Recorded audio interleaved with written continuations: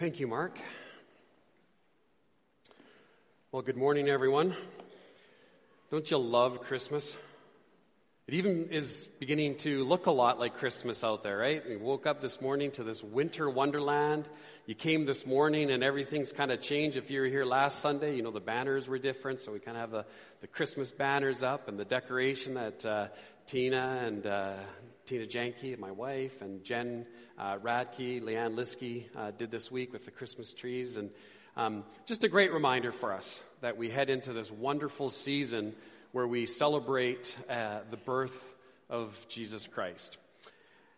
When I was a little bit younger, well, up until just a few years ago, actually, one of the things that I did my whole life, really, from as young as I can remember, while into my adulthood, was play soccer. And it's by far my favorite sport. Until a few years ago, I had to sort of hang up the cleats. Too many, nagging injuries after every single game. Just got to the point where it just wasn't worth it. When you can't get out of bed the next morning, it was time to call it quits. However, as much as I love the competition and the sport and itself, the thing I loved the most was just hanging out with other guys. When you work in ministry, you're surrounded by other believers, and so you just don't get a chance that much to rub shoulders with those that don't share your faith. And so that was always an opportunity for me to connect with people who were not yet followers of Christ. And one of my friends, we spent a lot of time, this is when I lived just outside of Ottawa, but we played in the Ottawa League, so we often had 30 to 45-minute drives to games, and we would often drive together, and we'd get into these great conversations. And Reza was from Iran. He was born and raised there, but he then went to England for school. He went to Florida for school, and he ended up he's a physician now, and so I think he did his studies at McGill, and ended up in the Ottawa area, and we became friends. And so we're driving one day, and we're talking about faith. He's asking me some questions, and one of the things that he said that just really surprised me, he says, I'm obviously Muslim, he says, but I can't even call myself that because I'm not practicing my faith. And I remember just kind of looking at him, I go, really? I said, man, I wish that were true of those who call themselves Christians, but aren't living it out as well.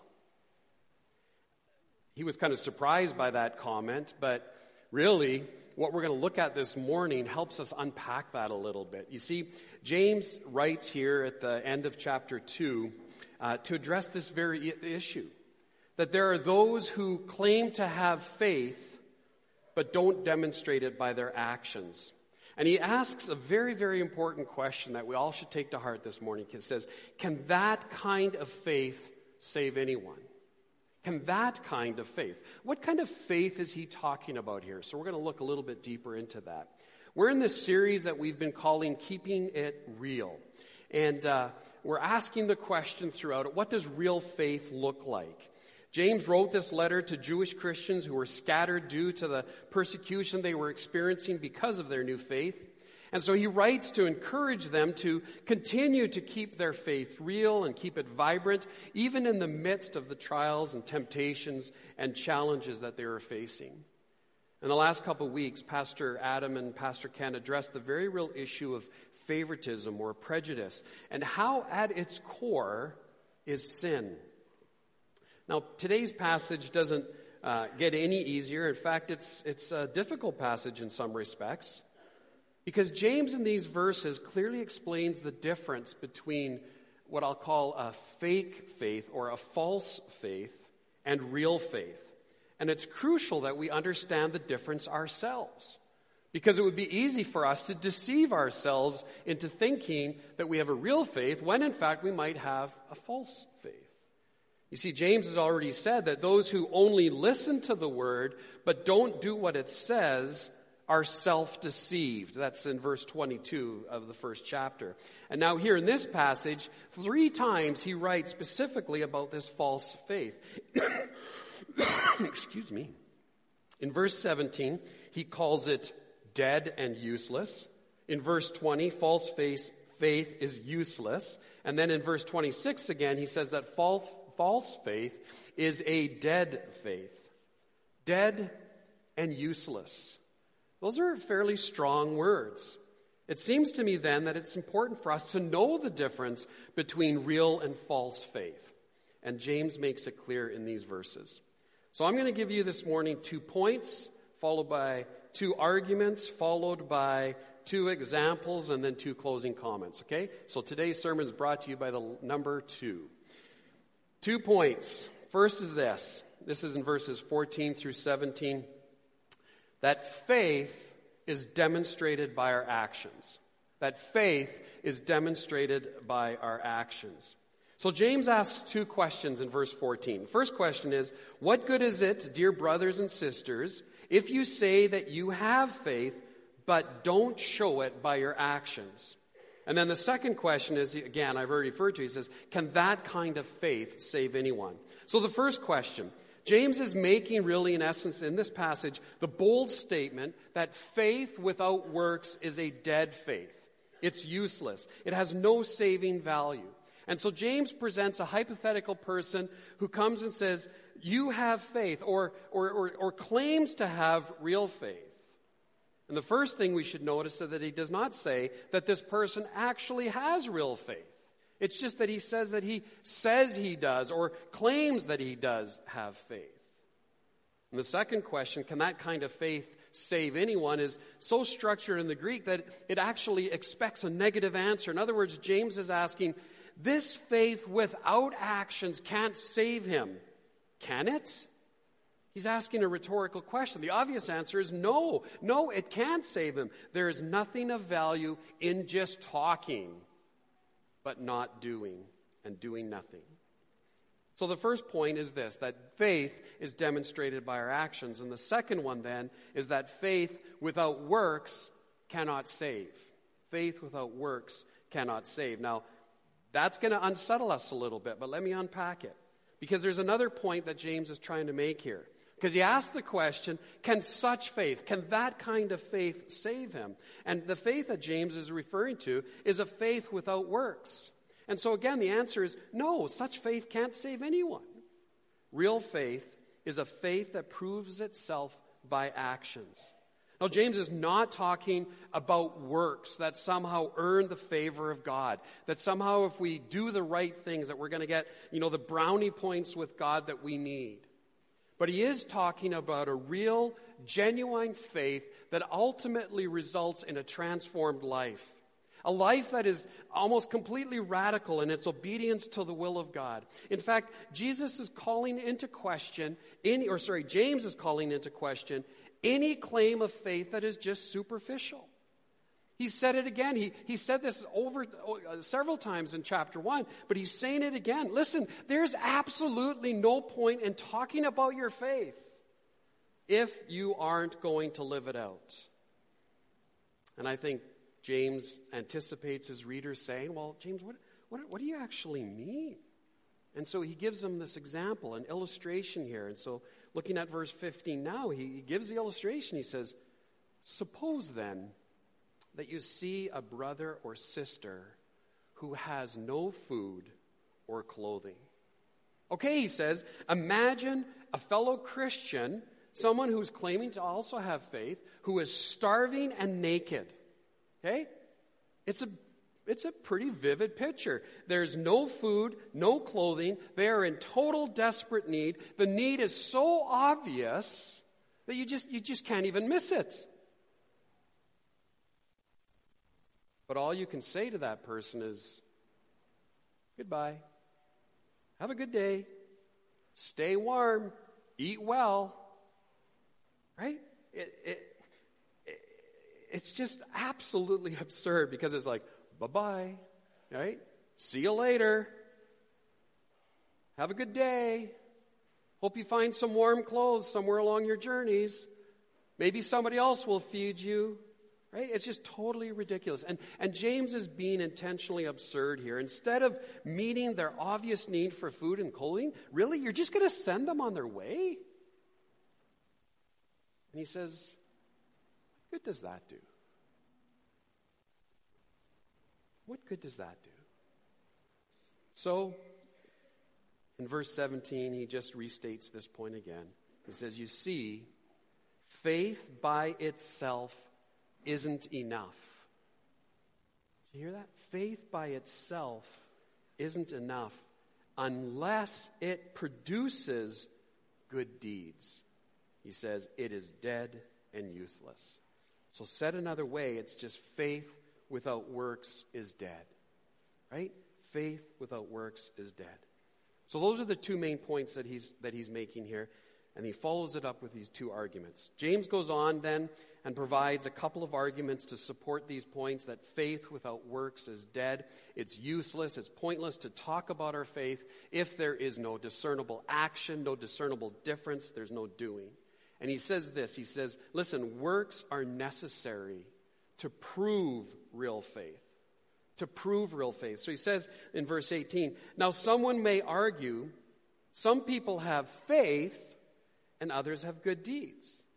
In other words, someone tries to argue James's point that faith without works is dead by saying that faith and works are not necessarily related to each other, and that it is maybe possible to have one without the other.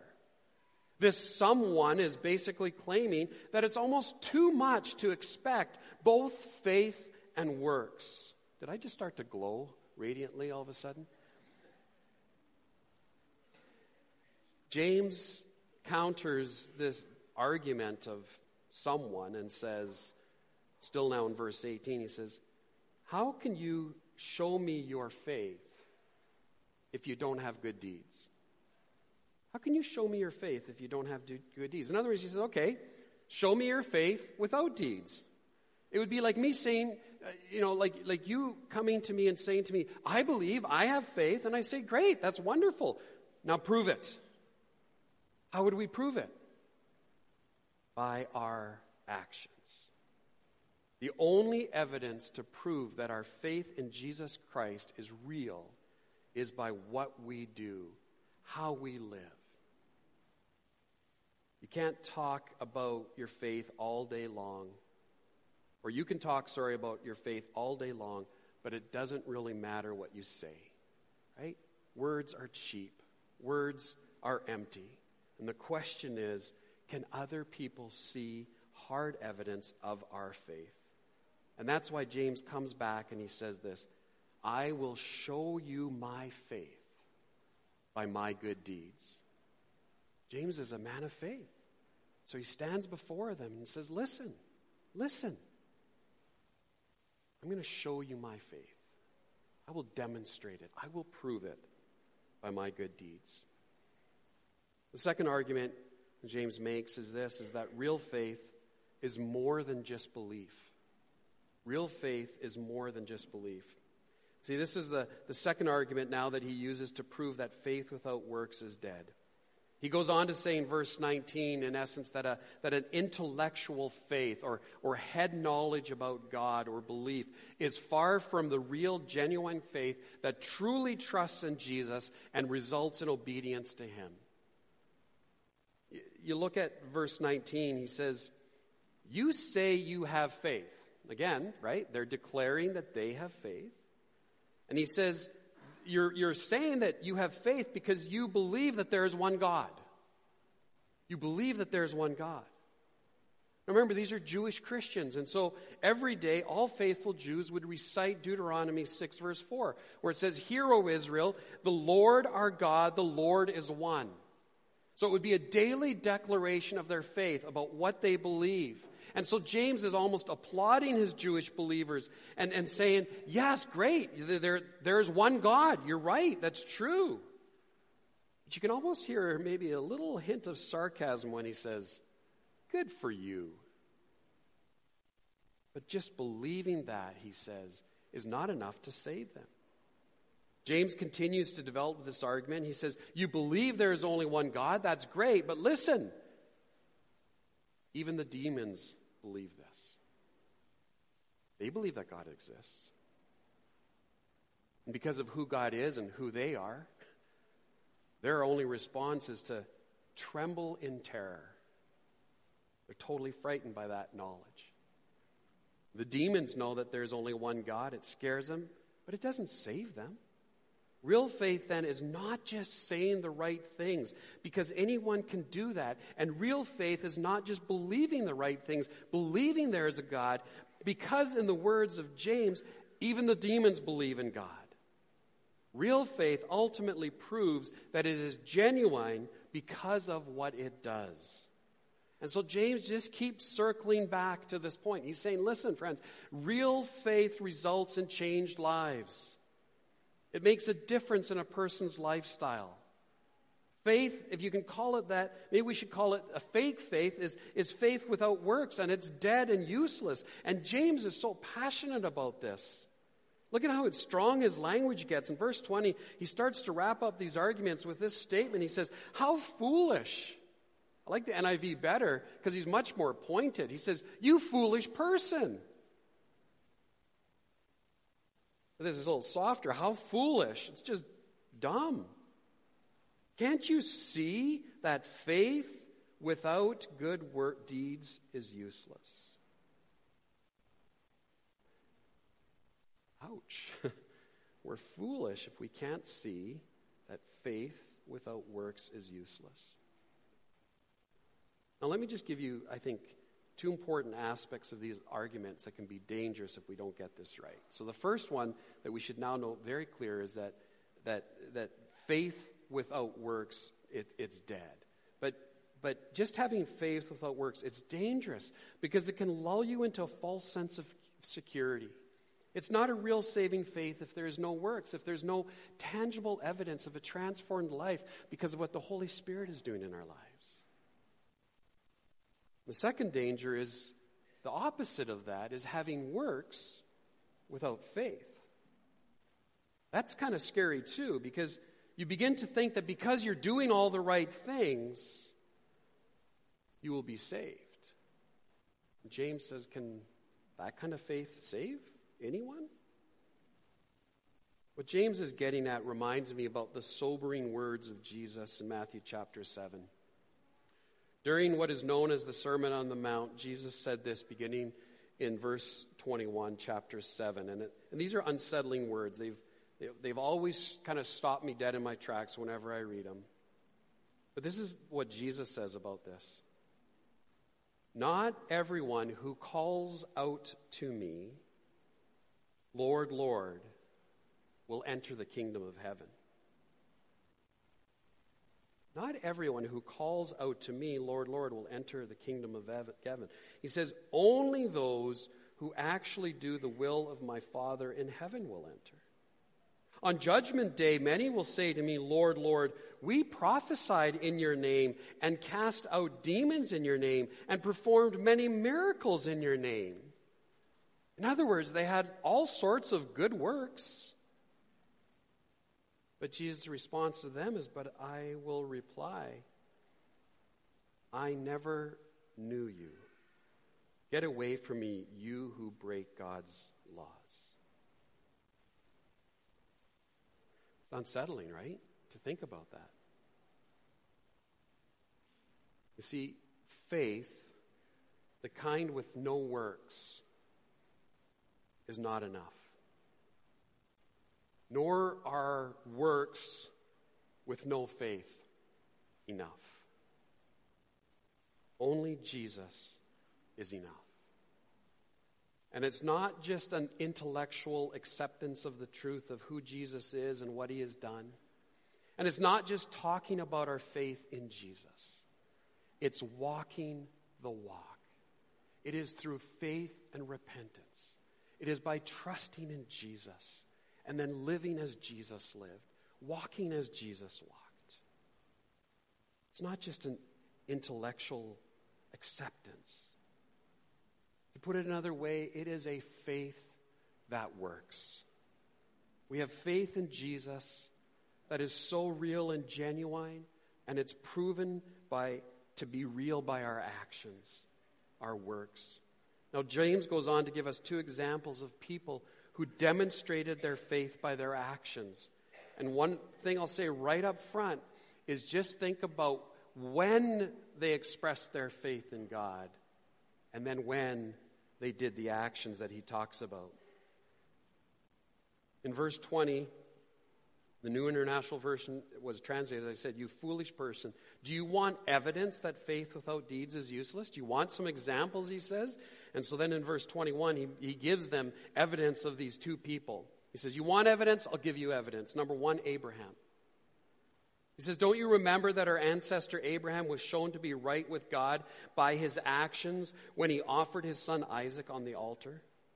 So James clearly says that Abraham demonstrated his faith, his pre-existing faith from earlier on in his life, by his actions now, through his obedience, through his willingness to sacrifice his son Isaac.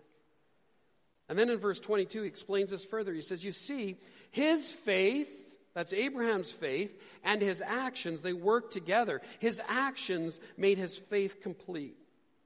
James also makes it clear that he is not saying that works saved Abraham. He says basically that faith and works, they're almost inseparable. Now, this doesn't mean that Abraham was made right with God because of some mixture of faith and works, with each carrying equal weight. You see, Abraham was already made right with God. He already had his faith in God. But then later in his life, when God called him to obedience, Abraham demonstrated his faith by his actions or by his works. His works, in the words of James here, he says they completed or they proved his faith. You see, Abraham, by his obedience, was showing that he truly had faith. And so we could say that Abraham had a faith that works. And James goes on to say this about Abraham, verse 23 and 24. He says, "And so it happened just as the scripture said. Abraham believed God, and God counted him as righteous because of his faith." It's Genesis 15, verse 16 is what James is quoting there. And he says he was even called a friend of God. So that's the example of Abraham. Abraham was declared righteous because of his faith. And then he proved that faith through his willing obedience to an incredible call on his life by God.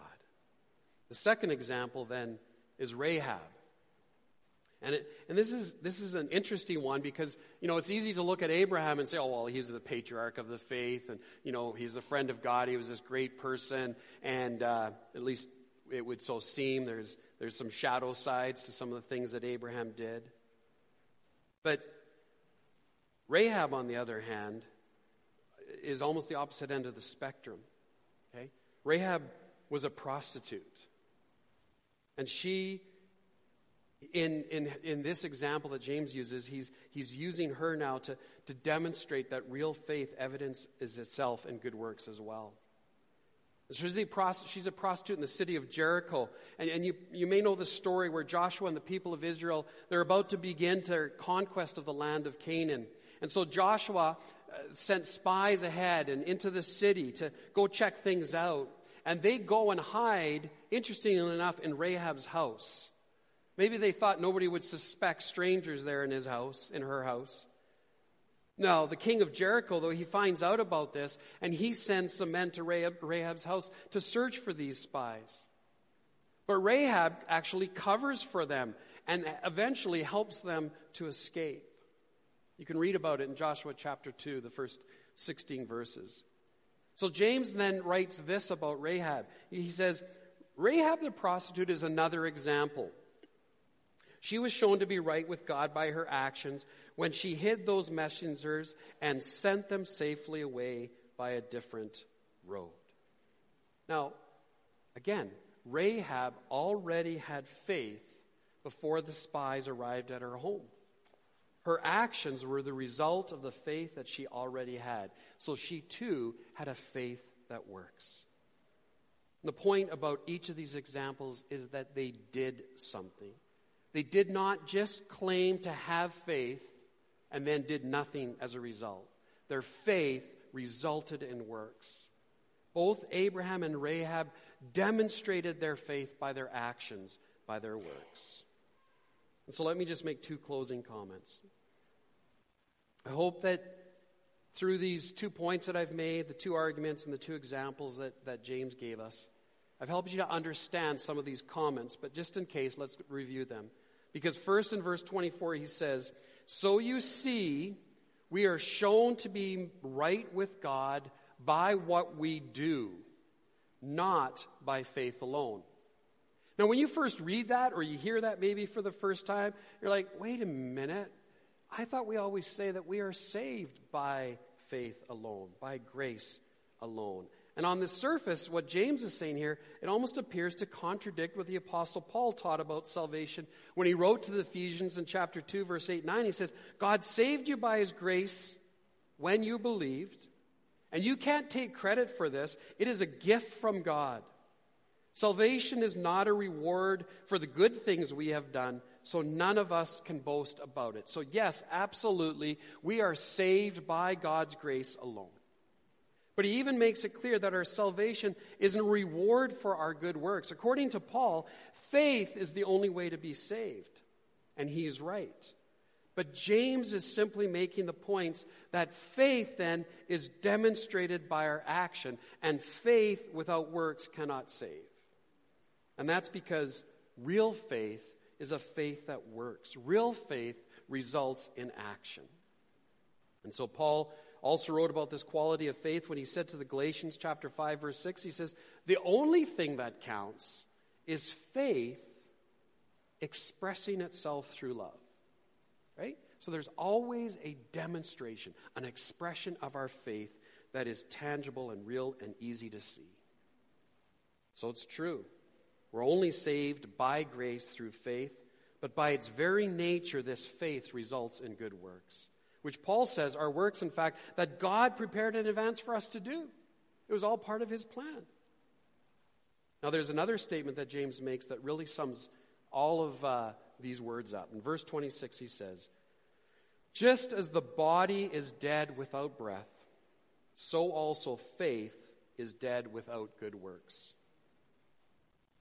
Just as the body is dead without breath, so also faith is dead without good works. Now, this is a strong and clear summary. James again compares faith without works and a corpse without breath and says that they're both dead. It's obvious. Now, James has clearly been warning us about the dangers of a dead, useless faith. That is, a faith that claims to believe in Jesus, but then gives no tangible evidence of it. He stated this again and again. Faith without works is dead. When there is no obvious evidence of faith, there's no real faith to begin with. Again, not to belabor the point, but James is saying that those who truly understand the gospel, those who understand salvation, people who have a real saving faith, can't help but live a life of obedience.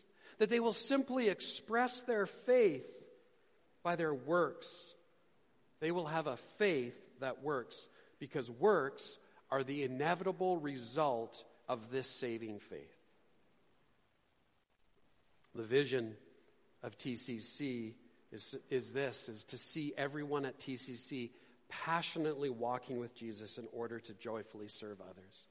You see, passion is somewhat subjective. Like it's hard to see or define in some ways. But that passion in walking with Jesus, it starts with a real, genuine faith. A passion to really know Jesus, to know him intimately, to know him personally, to walk with him daily. And then the result of that passionate faith is expressed in our joy of serving others. It's expressed in our good works. It's expressed in our love for others. And friends, the application of this truth is so broad that we could just all go on and talk about our own ideas of how do I live out my faith? Because all we need to do is look at our actions, look at the daily activities of our day, of our lives, and ask, did we live out our faith today? That's all you got to ask. At the end of the day, when you lay your head in bed, say, did I live out my faith today? This past week, what did I do? This coming week, what will I do? A little later, just before the conclusion of the service, you're going to hear from Marnie. And I think she's at least going to talk about this. You can talk about Twilliger Cares too, and okay, good. And she'll tell you about it. It's just a really practical way for us to demonstrate our faith. Remember how James illustrated real faith by saying that how we respond to those who are in need of food and clothing reveals the true nature of our faith? Friends, it shouldn't surprise us, right? That there are those in our city who are in desperate need of warm socks and toques and winter jackets because they spend their nights on the streets or at a homeless shelter like Hope Mission or Mustard Seed or these kind of places. There are babies in our city that are born into families who are living in poverty and they have almost nothing to support those little babies. And through the reach of Basically Babies, we can provide them with everything they need to clothe an infant for a whole year. And we can start with just giving a basic thing like sleepers because they need something like $18,000 a year, something like that. It's crazy because they serve 3, 4, 5, 6, I think it was 800 families with that. You see, when desperate need is met by loving actions, and there's a real desire to see those needs met, amazing things can happen. And it's fitting on this first Sunday of Advent to remind ourselves of why Jesus came. You see, God saw the need that we had. God saw our desperation. Our sin had separated us from God, and we were due to pay the penalty for our sin. And so God sent his Son in the form of a baby born to a virgin, placed in a manger. A baby that was both fully God and fully man. So God saw the desperate need that we had for a Savior, that we were desperate for the forgiveness of sins. And so he took action. He gave us the greatest gift ever. And Jesus came and lived among us, and he died for our sins, but he rose again so that we have the promise of eternal life. And the Bible says that God demonstrates his love for us in this, that while we were still sinners, Christ died for us. See the connection? God looks at humanity and sees their need and is moved by his love for them, for us, and he sends us his Son. We put our faith in Jesus Christ. All we have to do to bring to him is our sin and say, I believe that you died for my sins. Thank you for the forgiveness of sins. And communion is an opportunity for us to remember this loving action of God and to say thanks. Because without the work of Jesus, we would still be in desperate need. And he met that need. And so we're going to remember around the table this morning. We're going to distribute a piece of bread that is a symbol of his body. And then a cup of grape juice that is just symbolic of the blood that Jesus shed for us. And so we're going to remember this together. And so I'm going to invite the servers to come and join me here at the table. The worship team will also come and take their place, and they'll lead us in some singing during our time of communion. But remember that these elements, they're symbols.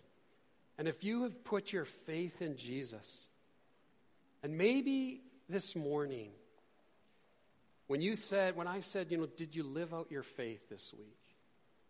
Was there something tangible? Was there evidence of your faith? And you said, I wasn't there. That wasn't me. You can just offer that to Jesus. Ask for his forgiveness. Ask for his empowerment to help you live the life that he's called us to. This isn't about us becoming morally good people and stepping it up a little bit and caring for people. It's a recognition that the faith that we have in Jesus Christ is lived out through our obedience in a daily way. And so today, we give thanks for what made that possible. And Rudy's going to return thanks for these elements. Lord, it is for this reason that you came to this earth. You knew the cost. You knew what you were giving up, and you knew what you were coming to. You knew the road ahead of you, and yet you still came, only because you loved us, because you wanted to redeem us with your blood, with your body. We just are eternally grateful for what you've done. There's no condemnation in those who are in Christ Jesus. As we take these symbols, Lord, help us to not only remember, but to also realize that we are celebrating this fact, and that one day we will eat with you in glory. We give you thanks and all the praise. Amen.